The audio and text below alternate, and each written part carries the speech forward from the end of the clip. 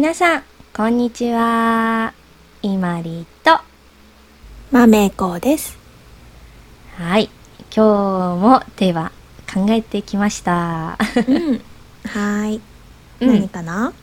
はい。今日はね、私とまめこの嫌いなタイプを話したいなって思ってます。おー、嫌いうん。なタイプね。うん。これは男の人の嫌いなタイプとかじゃなくて、うん。恋愛の話っていうよりかは人としてうんうん人うん。としてこういう人はちょっと苦手だなとか、そういう話をしたいなと思ってます。うん。うん。いけそう？はい。はい。じゃあ聞いてもいい？うん。うん。じゃあママイコはどんなタイプが嫌い？えーっね、うん。今パッと浮かんだのは、うん。すごくえばってる人かな。あー、えばってる人うね。ーん。どんな感じ？例えば。例えば、うん。なんか、うん。すごく上から目線で、あなんか人に指図ばっかりすー。うるん。ような人かな。うーあん、ー。なるほどね。うーえ、ん、今までにそんな人はいましたか？やっぱり働うん。いてると、うん。うん、そういう人はいましたね。ちょっあと一緒に仕事しづらいとー。そうだいうか、ね。うーん、うん。なんかそういう人ってうん。自分はすごく偉そうに言うけど、うん。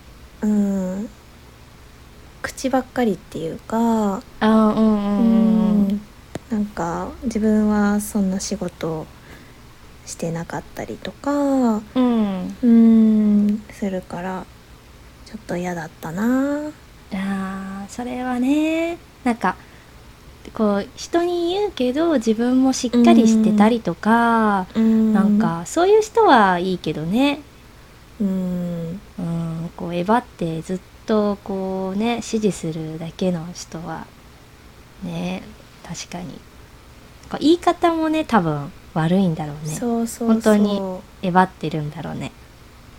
う、そういう人はちょっと苦手かうんうな。ん。あー、う確かに。ん。なるほど。いまりはど私は、苦手な人はなんか裏表がある人。ああ、嫌だね。うそんうん。う、なんか例えば、なんか表では話してるうん。時には普通にすごくいい人なのに、裏うでん。悪口を言ってたりとか、なんかこ言ってることとやってることがなんか違ったりすると、なんかうん。信用できなくなっちゃう。そうだね。そう。わかるわだからかる。それは嫌だな。友達にも多分なれない。うんうんうんううん。ん。そうだよね。うん。なんか、なんて言うんだろう。人ってさ、なんか多うん。分正直に言えないことってあると思うから、うんううーん。ん、なんかそれを心の中に、本当の気持ちを心の中にある人ってたくさんいると思うっていうか、ほとんどの人うんうそうだん。と思うんだけど、うんうん。なんかそれをなんかわざわざ他の人になんか悪く言うとか、うん。なんかそういうのがなんか信じれないっていうか、なんかそんなこと言わなくてもいいのになって思ったりするかな。そうだうね。ん。そのぐらいかな。じゃあまめこうん。は嫌いなタイプっていうか、そういう人に出会ったらどうする？うーん。どうしてもその人とうん。やっていかなきゃいけない時はもう聞き流したり、うん今だけって割り切って、